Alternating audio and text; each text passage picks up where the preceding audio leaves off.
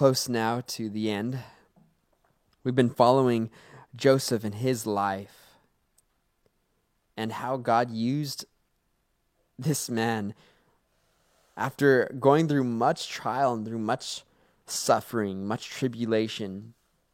The Lord God, Jehovah, was with him in every season.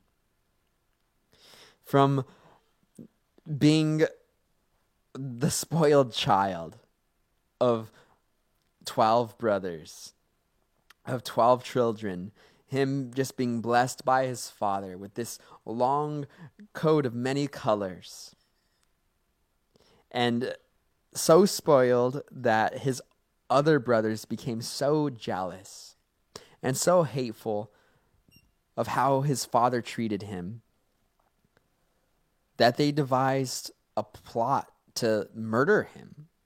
They devised a plot to kill him, to throw him in a pit.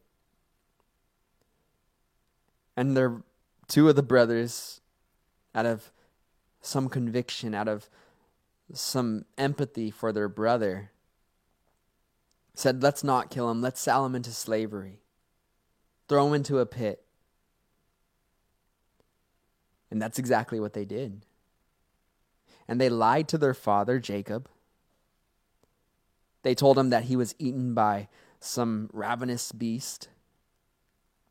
They dipped the coat of many colors in blood and brought it to their father and said, Father, is this Joseph's coat? And their father was torn apart with sorrow. But in the reality, Joseph was taken as a slave to Egypt by the Midianites and sold to Potiphar. And even throughout this, the Bible has this theme for Joseph's life, that wherever he went, God was with him. When Joseph was just a young man, he dreamed of greatness. God gave him these dreams that the stars would come before him, which were representative of his family, and that they would bow down to him. And his father pondered these dreams. And I'm sure Joseph, now a slave, perhaps thought these dreams would never come to reality. But God's promises never fail. And with Joseph, as he was now in this position as a slave in Potiphar's household, even there God blessed him and helped him to succeed, to grow. And Potiphar made him top of his household. He trusted him so much, he left everything into his care. But Potiphar's wife cast longing eyes on Joseph. Her lust caused her to try to seduce him and tempt him into having an affair. And Joseph, when he declined day after day these persistent requests from her, was finally trapped in a situation that she had plotted and set up where she would be alone with him. Everyone out of the household grabbed him by his garment and said, "Come lie with me." And Joseph, though he was a young man, full of just vigor and vitality and urges, said, "No, I'm not going to commit this sin against the Lord." And he fled. He ran out naked because she pulled the very cloth off of his clothes, and he ran out, and she held it in his garment, and she used that very garment which Joseph left righteously. She used unrighteously to blame him for rape, to bring accusation against him. And so Joseph was then thrown into the pit, into the dungeon by Potiphar. And it was there now in captivity that he spent 13 years from the time that he was sold as a slave to the time being in the pit. There was 13 years that went by. And still God was with him. That constant theme. God is with us in every season. And it was in the pit when he came across, as he was succeeding now that he was a captain of the guard in the dungeons, in the prisons, that two men, a butler and a baker, came to him with these dreams. And as Joseph interpreted them, one for the butler, that he would be raised up back out of jail to be there near Pharaoh, and the baker, that he would actually stand trial and execution. And both of these interpretations which Joseph had came to pass. And then some years later, finally, Joseph was remembered by the butler. Pharaoh had that dream of the famines that were going to come on the land, but he could not interpret them. He didn't know what the dreams meant. So Joseph was then summoned out of the prison, told Pharaoh the interpretation of his dreams. And Pharaoh said, man, who like a man like this, in whom is filled the Spirit of God like him? Let's put him in charge now. Made him second in command so that he can then orchestrate the preservation of Egypt with 7 years of famine that was prophesied through this dream. Joseph would take out of that 7, before that, the previous 7 years of good agriculture. He would save all that food and preserve Egypt through 7 years of famine. And as we read last week, as this is happening, the famine comes. And Joseph's brothers back home in Canaan, his 11 brothers, his father Jacob, were now hungry for food. So they sent their brothers. They said, all right, let's go to Egypt. We hear there's food there. And they went, all of them, except for Benjamin, if you remember. Benjamin was left behind because their father loved Benjamin so dearly. He was the youngest of all of them. And he was from the same wife who had Joseph as a son. So his father would not let Benjamin go. And all his brothers came before now, who is Joseph in disguise. And Joseph, realizing that his brothers are there before him and they don't even recognize him, decides now to test the hearts of his brothers. So he told them, you guys are spies. You've come here to take the fat of the land. And they're like, we're not spies. We're good, honest men. And Joseph said, no, you guys are spies. And if you want to prove your point, go bring back this brother that you speak of, that you've mentioned, this youngest brother that you have. Bring him to me, and then I will know that you guys are not lying, and I will let you go. But until then, I'm going to keep Simeon here in the jail. Now, I see Joseph struggling emotionally with all these emotions of his past hurt. And he even had to get away for a moment so that he can cry. Just overwhelmed with emotion. Finding out that his family is still alive. That his father is still alive. Asking about his younger brother from his mother. So his brothers then leave. And they go back and they leave Simeon there in the prison.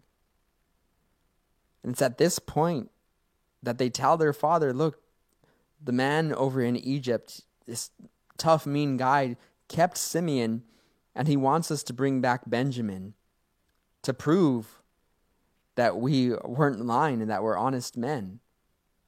But Jacob says, no, I'm not going to let you take Benjamin. I've already lost Joseph. He was killed. Why would I let you take my other son, Benjamin? If Benjamin dies, I'll surely have sorrow bring me to the grave. And this is where we pick up now in our account of Genesis. So let us begin in Genesis chapter 43. And if I wasn't so big on notes, but I am big on notes. If I wasn't so big on notes, I would tell you guys to grab your popcorn because we're about to witness like this great cinematic movie almost. But I would prefer that you guys take notes. And if you haven't started taking notes during Bible studies, get your pen, get a notepad, and let the Lord just speak to you. But let's begin now with verse 1 of chapter 43. Now the famine was severe in the land. And it came to pass, when they had eaten up the grain which they had brought from Egypt, that their father said to them, Go back, buy us a little food. But Judah spoke to them, saying, The man solemnly warned us, saying, You shall not see my face unless your brother is with you. If you send our brother with us, we will go down and buy you food. But if you will not send him, we will not go down. For the man said to us, You shall not see my face unless your brother is with you. So their father, Jacob, is saying, Look, guys, go get the food. And they're reminding their father, Hey, that guy was mean. We can't go without Benjamin. He said that we're not even going to be able to see his face unless Benjamin is there, so we're not going to go.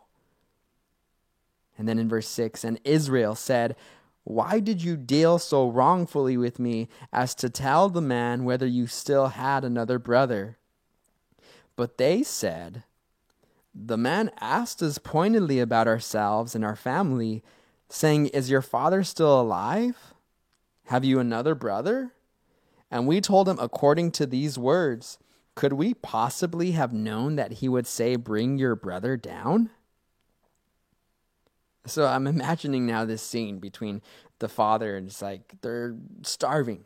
They need food. He's like, Go. And they're like, we can't go without Benjamin. He's just like, Oh, why did you do this to me? Why'd you have to tell him that we had another brother? Why'd you say that? And they're like, How were we supposed to know that he was going to say that? And this arguing back and forth going on, almost quite comical in the moment, but still not without its trials. In verse 8, Then Judah said to Israel, his father, Send the lad with me, and we will arise and go, that we may live and not die, both we and you, and also our little ones. I myself will be surety for him. From my hand you shall require him. If I do not bring him back to you and set him before you, then let me bear the blame forever. For if we had not lingered, surely by now we would have returned this second time. So Judah here, he's taking that step as this brother saying, Look, perhaps filled with conviction, send Benjamin with us. And I swear to you, Father, I'm not going to come back empty-handed. I will return him, and he's now putting his own life on the line. He will bear the blame forever, he's saying. And what's interesting, he's saying, look, if we wouldn't have lingered here, we would have already been back. Which tells me that Simeon has been now in prison for quite some time. And then in verse 11, And their father Israel said to them, If it must be so, then do this. Take some of the best fruits of the land in your vessels, and carry down a present for the man, a little balm and a little honey, spices and myrrh, pistachio nuts and almonds. Take double money in your hand. And take back in your hand the money that was returned in the mouth of your sacks. Perhaps it was an oversight. If you remember, when they came back from their journey, after Joseph had given them some grain, he put their money back in all of their sacks. So when they got back, it was kind of like that moment when you go grocery shopping and you get back in your car and you look in your wallet and you realize that the cashier didn't take any of your money. You're like, oh, snap, I didn't pay for that item. I pray to God you take that money back. But they had that moment with Joseph now, this second in command in Egypt, where they got home and they realized all their money was right there next to the grain, and they were like, oh my gosh, like, he's going to kill us. What is this evil now that is brought before us? And their father is saying, look, now go with that money and even double it just in case. So he says in verse 13, take your brother also, arise, go back to the man, and may God Almighty give you mercy before the man, that he may release your brother and Benjamin. If I am bereaved, I am bereaved. Now, these pistachio nuts, these fruits that he's sending their brother, the money, all of this does remind me of Israel and Jacob, the same man, Jacob's ways of trying to control situations. You see, Jacob was a man who struggled with being a manipulator, really, of moving the chess pieces in his life so that he can get things done the way he wants them to be done. And here now, even as an old man, he is not even realizing what God is really doing in this situation. He's thinking, man, I'm about to lose my sons. Not realizing that Joseph, his very son, whom he thinks is dead, is actually preparing a way to have the families reunite. And I'm reminded to trust God in our doings, to trust God as we are doing ministry and work and Thanksgiving, to leave things in God's hands, and not to try to do things to manipulate, but to do things unto the Lord, to do things with Christ living in us and through us, so that they're things that are filled with the Spirit rather than ourselves, influenced and inspired by the Holy Spirit rather than our flesh. And then in verse 15, so the men took that present and Benjamin, and they took double money in their hand and arose and went down to Egypt, and they stood before Joseph. When Joseph saw Benjamin with them, he said to the steward of his house, take these men to my home, and slaughter an animal, and make ready for these men will dine with me at noon. Then the man did as Joseph ordered, and the man brought the men into Joseph's house. Now the men were afraid, because they were brought into Joseph's house, and they said, it is because of the money, which was returned in our sacks the first time, that we are brought in, so that he may make a case against us and seize us to take us as slaves with our donkeys. So now, instead of meeting at the granary where all the grain was traded, Joseph, once he sees his brother Benjamin, says, okay, he gets his servants, look, I want you to take him to the house, slaughter the animals, we're going to have a party. We're going to have a celebration. And his brothers are then invited into the house, and in their mind, they're thinking like, oh, snap, where he's taking us now to inside, and this is where we're going to get X right here. They're all scared. And then in verse 19, when they drew near to the steward of Joseph's house, they talked with him at the door of the house and said, "O sir, we indeed came down the first time to buy food, but it happened when we came to the encampment that we opened our sacks, and there each man's money was in the mouth of his sack, our money in full weight. So we brought it back in our hand, and we have brought down other money in our hands to buy food. We do not know who put our money in our sacks." So here it is, the confession. They say, look, there was a mistake. There's something wrong. We don't know how the money got there. And then he says in verse 23, but he said, peace be with you. Do not be afraid. Your God and the God of your father has given you treasure in your sacks. I had your money. Then he brought Simeon out to them. Wow. Though Joseph was the one responsible for the money being in their sacks and he's testing them, one thing I do notice is even in this role that he's playing, as he's acting in front of them in disguise, he does remind me of how we sometimes feel when we come to God that we need to buy his love or buy his grace, buy his mercy. We've messed up and we're coming with our God, but I'm so sorry. Just take this worship, take this prayer, take this time of devotion as an offering so that you can forget about the past things and you can just love me and we could have this love relationship.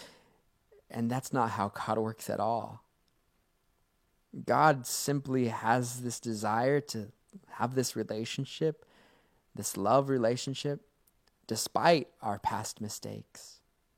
He doesn't need us to work our way up to salvation or to work our way up to his good graces. He says, peace be with you. I don't need your money. I just want to love you. You see, Joseph is often illustrated as a type of Jesus. Joseph is betrayed by his brothers, as Jesus was also betrayed by his brethren, not accepted by his brothers, as Jesus was not accepted by the Jewish people. Thrown into the pit, Joseph was, and Jesus too was thrown into hell. He went into hell and then on that third day resurrected. And in that same manner, Joseph was taken out of the pit and put second in command in Egypt. And Joseph, what we see is that all of that was done so that he can save his family, save Egypt, the world. Just as Jesus died, was crucified, and resurrected so that we can have salvation, so that his brothers, the Jews, can also have salvation. And Joseph here, he's continuing in this role that he's playing. He says this in verse 24. So the man brought the men into Joseph's house and gave them water, and they washed their feet, and he gave their donkeys feed. Notice how he washes the feet, and has the servants wash the feet, just like Jesus washed feet. In verse 25, then they made the present ready for Joseph's coming at noon, for they heard that they would eat bread there. And when Joseph came home, they brought him the present which was in their hand into the house, and bowed down before him to the earth. Then he asked them about their well-being, and said, is your father well? The old man of whom you spoke, is he still alive? And they answered, your servant, our father, is in good health. He is still alive. And they bowed their heads down and prostrated themselves, meaning they laid out before him. So notice how Joseph is still inquiring, how is the father doing? How is their father doing? Because he knows that's his dad. And then in verse 29, then he lifted his eyes and saw his brother Benjamin, his mother's son, and said, is this your younger brother of whom you spoke to me? And he said, God be gracious to you, my son. Now his heart yearned for his brother. So Joseph made haste and sought somewhere to weep. And he went into his chamber and wept there. Then he had washed his face and came out, and he restrained himself and and said, "Serve the bread." Notice Joseph's going through this roller coasters of emotion. He sees his younger brother Benjamin, who he has not seen since Benjamin was about 3 or 2 years old. And Joseph, being a teenager when he was taken, would have had that love for his younger brother. Not seeing him, not even knowing what he would grow up to look like, and now seeing him, just overwhelmed with emotion. This is my brother. My father's still alive. And all the thoughts of what he perhaps missed out on in growing up came rushing in. So because of this, he has to get away and hide himself and wash up and get himself ready to go back out there and to pretend to be someone who's not their brother. He says, "Serve the bread." In verse 32, so they set him a place by himself, and them by themselves, and the Egyptians who ate with him by themselves, because the Egyptians could not eat food with the Hebrews, for that is an abomination to the Egyptians. And they sat before him, the firstborn according to his birthright, and the youngest according to his youth. And the men looked in astonishment at one another. Then he took servings to them from before him. But Benjamin's serving was 5 times as much as any of theirs. So they drank and were merry with him. Now notice as the Egyptians and the Hebrews are separated here, yet they're still having communion, this breaking of bread, so to speak. And then notice how he specifically has them seated now from the oldest to the youngest brother in position without them having told Joseph who was the youngest and who was the oldest. So as they sit down and they take their seats, they're realizing, wait a second, how is this possible that they would seat us in the exact order of our age? And then Benjamin gets the most out of all the brothers, perhaps as a way to test the hearts of his brothers. You see, first of all, they had to bring Benjamin there.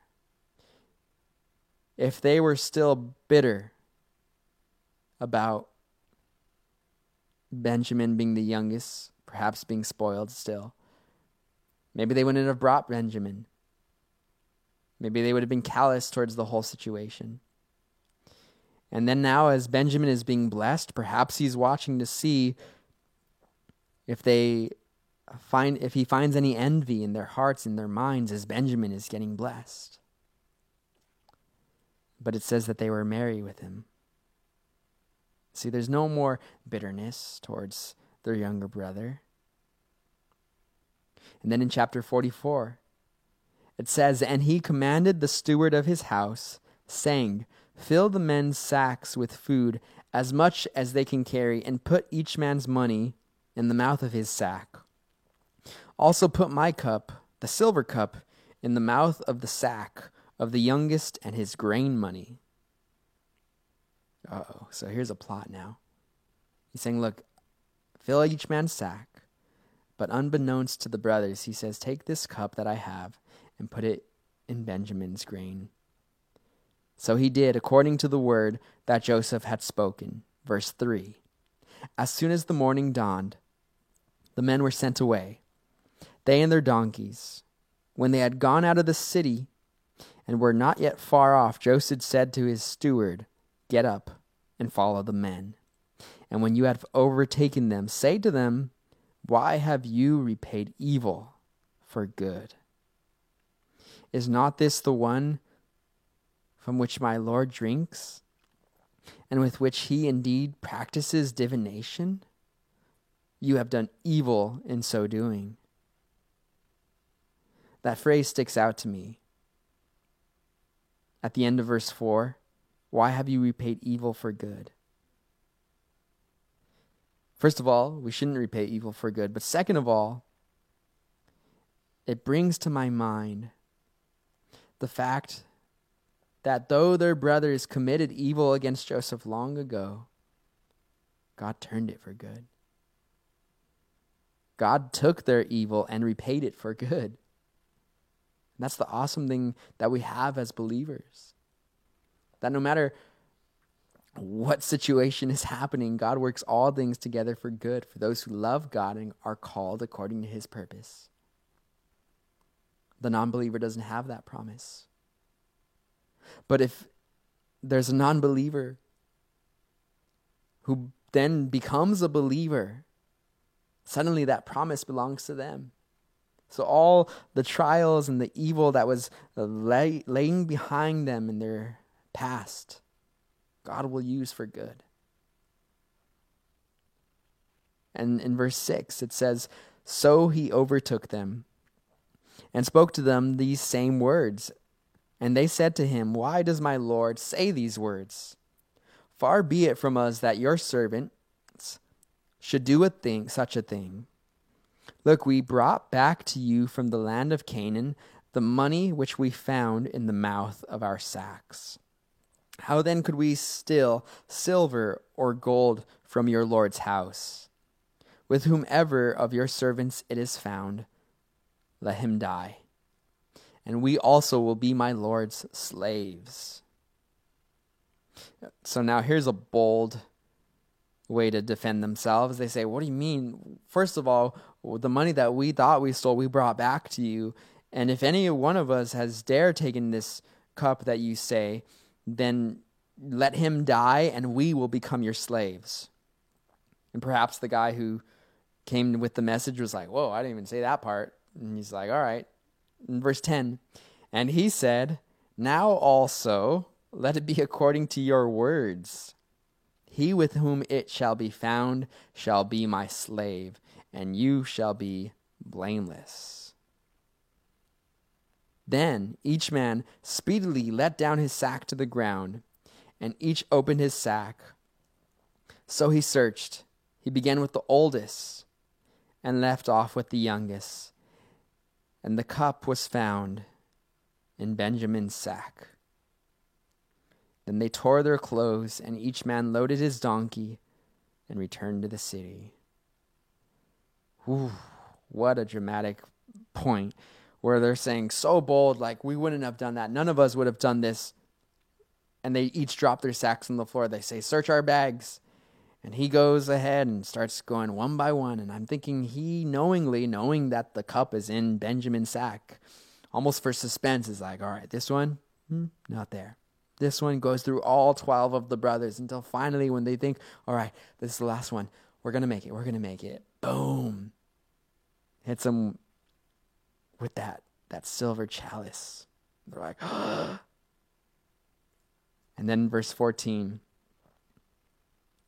"So Judah and his brothers came to Joseph's house, and he was still there. And they fell before him on the ground. And Joseph said to them, 'What deed is this you have done? Did you not know that such a man as I can certainly practice divination?'" Now this divination, which it's talking about, just to be clear, it's an Egyptian practice that they would use of finding out the future. And many times they would use instruments and vessels to do such thing. And at this point, Joseph here is really taking on this character role of the Egyptian, practicing divination. And then in verse 16, "Then Judah said, 'What shall we say to my Lord? What shall we speak? Or how shall we clear ourselves? God has found out the iniquity of your servants. Here we are, my Lord's slaves, both we and he also with whom the cup was found.' But he said, 'Far be it from me that I should do so. The man in whose hand the cup was found, he shall be my slave. And as for you, go in peace to your father.'" So here again, Joseph testing how far these brothers really love their brother, to see if they're just going to leave their brother Benjamin here, then he'll see like, oh, maybe they haven't changed. He's saying, look, no, you guys can go. I'm not going to keep all you guys my slave. I'm just going to keep the man in whom we found the silver cup. He will be my slave, but you guys return to your father. Testing again to see how they're going to respond now when Benjamin is in danger. Verse 18, then Judah came near to him and said, "O my Lord, please let your servant speak a word in my Lord's hearing, and do not let your anger burn against your servant, for you are even like Pharaoh." My Lord asked his servants, saying, "Have you a father or a brother?" And we said to my Lord, "We have a father, an old man, and a child of his old age, who is young. His brother is dead, and he alone is left of his mother's children, and his father loves him." Then you said to your servants, "Bring him down to me, that I may set my eyes on him." And we said to my Lord, "The lad cannot leave his father, for if he should leave his father would die." But you said to your servants, "Unless your youngest brother comes down with you, you shall not see my face no more." So it was, when we went up to your servant my father, that we told him the words of my Lord. And our father said, "Go back and buy us a little food." But we said, "We cannot go down. If our youngest brother is with us, then we will go down, for we may not see the man's face unless our youngest brother is with us." So he's continuing on, just retelling the whole story, really, of how it all went down, really trying to plead his case here. And then in verse 27, then your servant my father said to us, "You know that my wife bore me 2 sons, and the one went out from me. And I said, surely he is torn to pieces, and I have not seen him since. But if you take this one also from me, and calamity befalls him, you shall bring down my gray hair with sorrow to the grave." After verse 29, Joseph realizes that his father thinks he was torn to pieces by some beast. Joseph realizes that his father doesn't know he's still alive. And this, I'm sure, is an emotional roller coaster for Joseph as he's hearing the truth about Judah and about who Judah is become. Now, unbeknownst to Joseph, Judah himself went through a season of leaving his family after the selling of Joseph into slavery, and he went and began to marry pagan wives. And then he went after his flesh for a season, and after his wife died, he ends up sleeping with, unbeknownst to him, his daughter-in-law, who he thought was a prostitute. And Judah himself goes through his own trials that God takes him through. And he has to learn his own lessons. But now we see a different Judah here. We see a Judah who is putting his life on the line for his younger brother, for his family, for his father. Judah is a man who has grown. And then in verse 30, "Now therefore, when I come to your servant my father, and the lad is not with us, since his life is bound up in the lad's life, it will happen, when he sees that the lad is not with us, that he will die.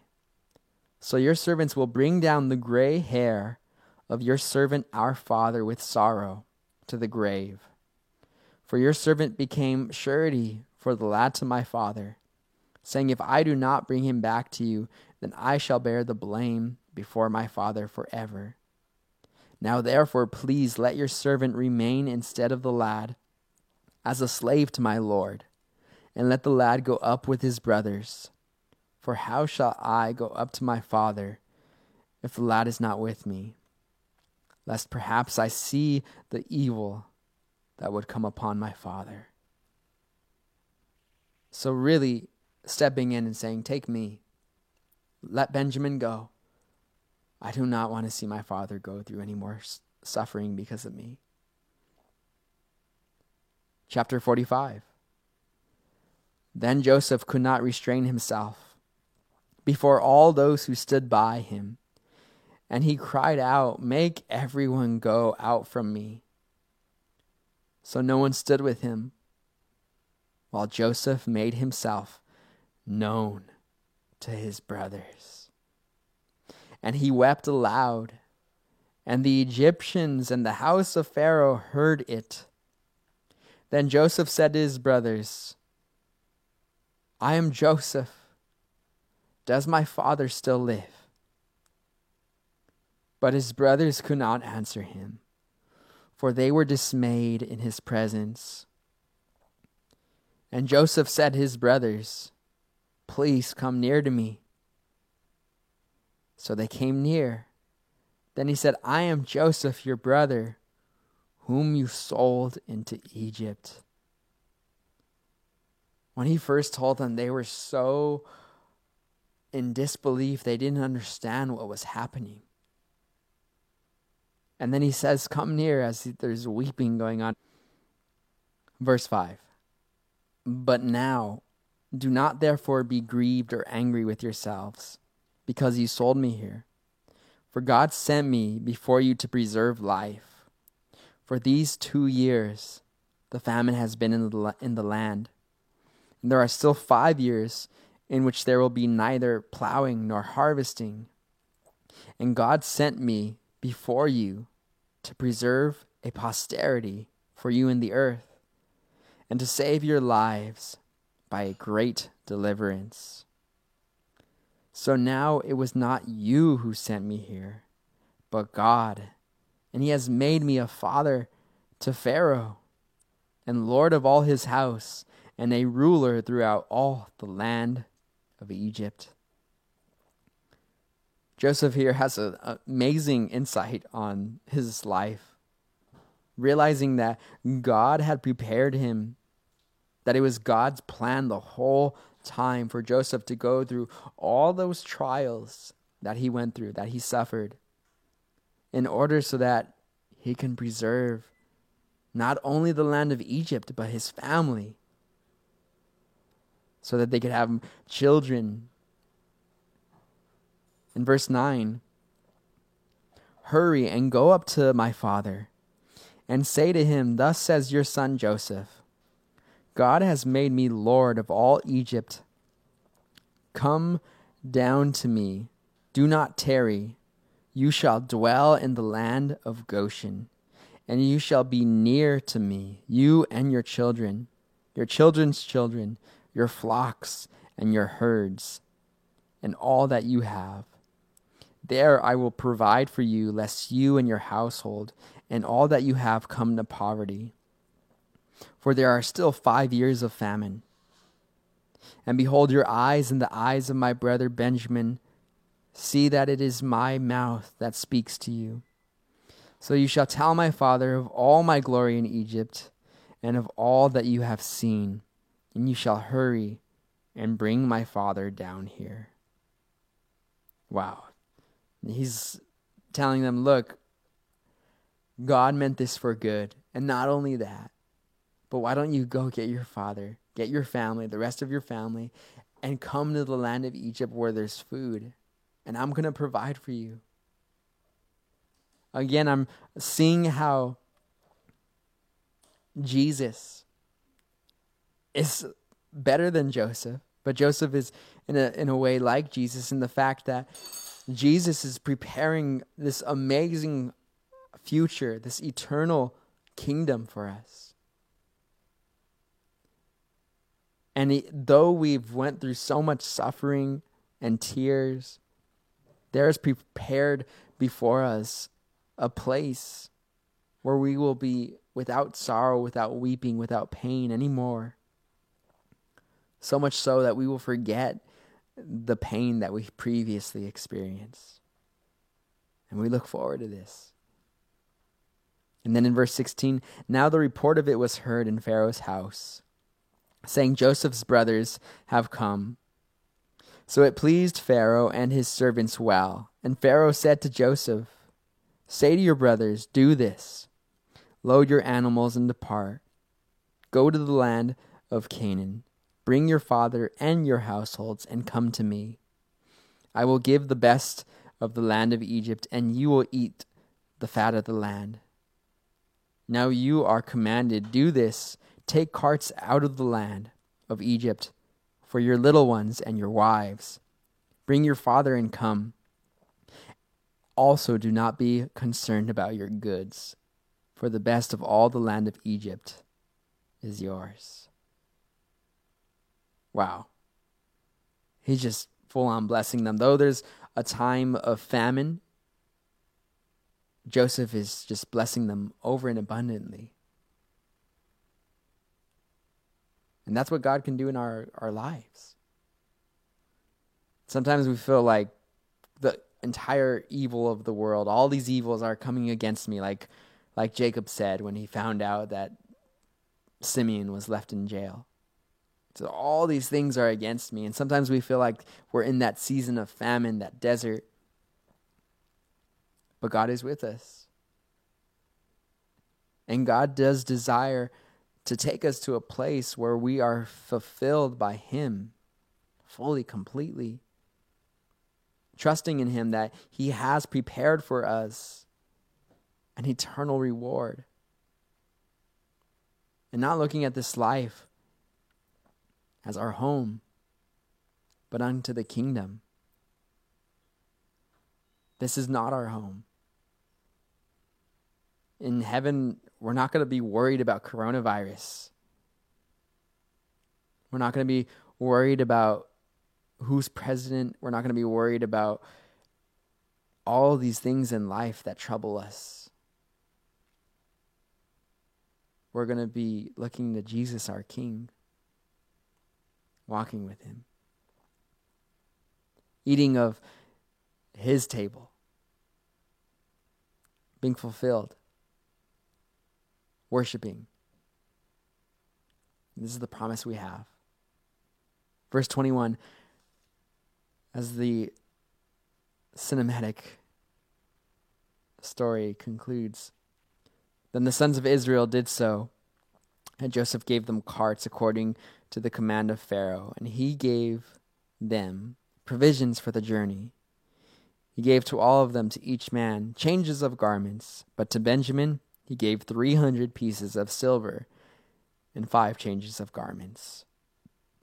And he sent to his father these things: 10 donkeys loaded with the goods, things of Egypt, 10 female donkeys loaded with grain, with bread, and food for his father for the journeys.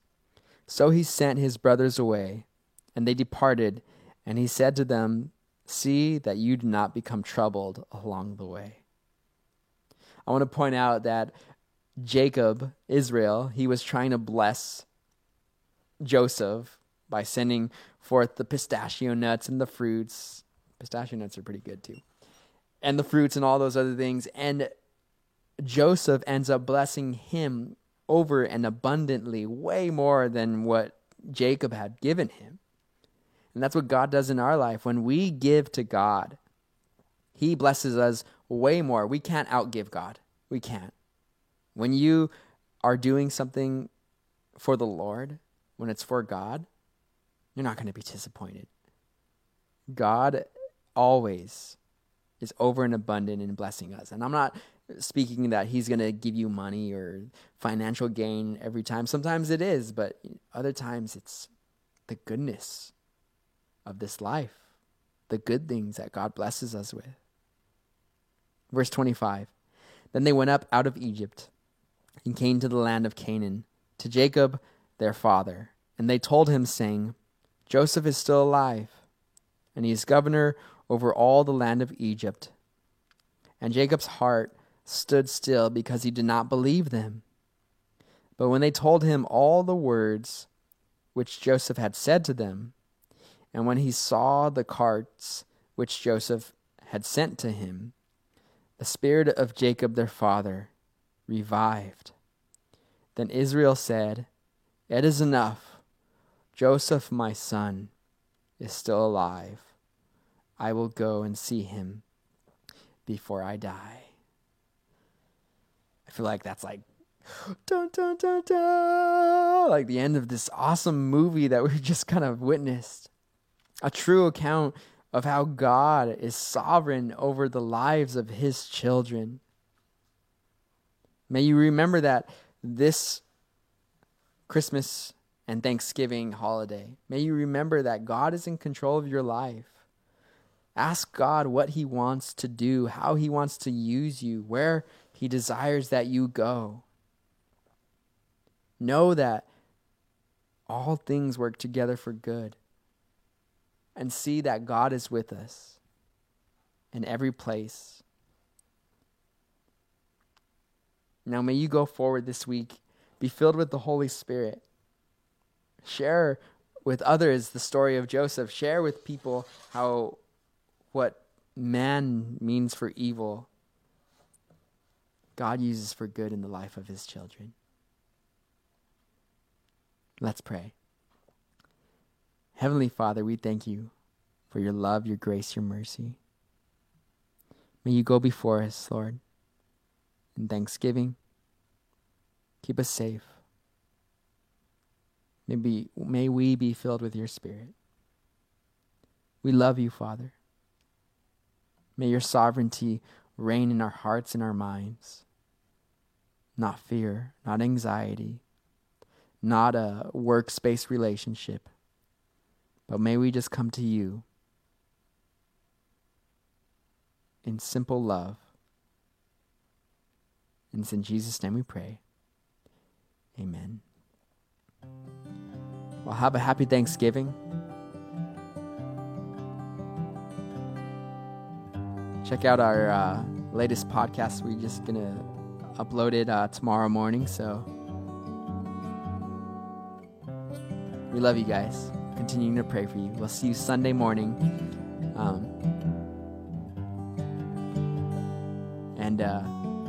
We're going to have some time of fellowship. On Sunday, we're still meeting in my backyard, out in the open with masks. Continue to pray for one another. But we'll see ya. In Jesus' name.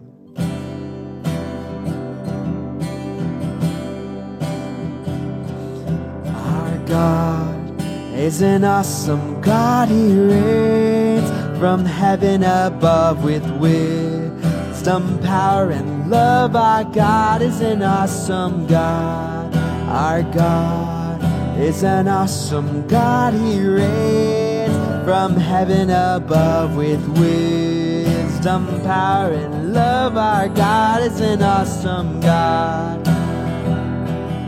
Our God is an awesome God. He reigns from heaven above with wisdom, power, and love. Our God is an awesome God. Our God is an awesome God. He reigns from heaven above with wisdom, power, and love. Our God is an awesome God. Our God is an awesome God. Our God is an awesome God.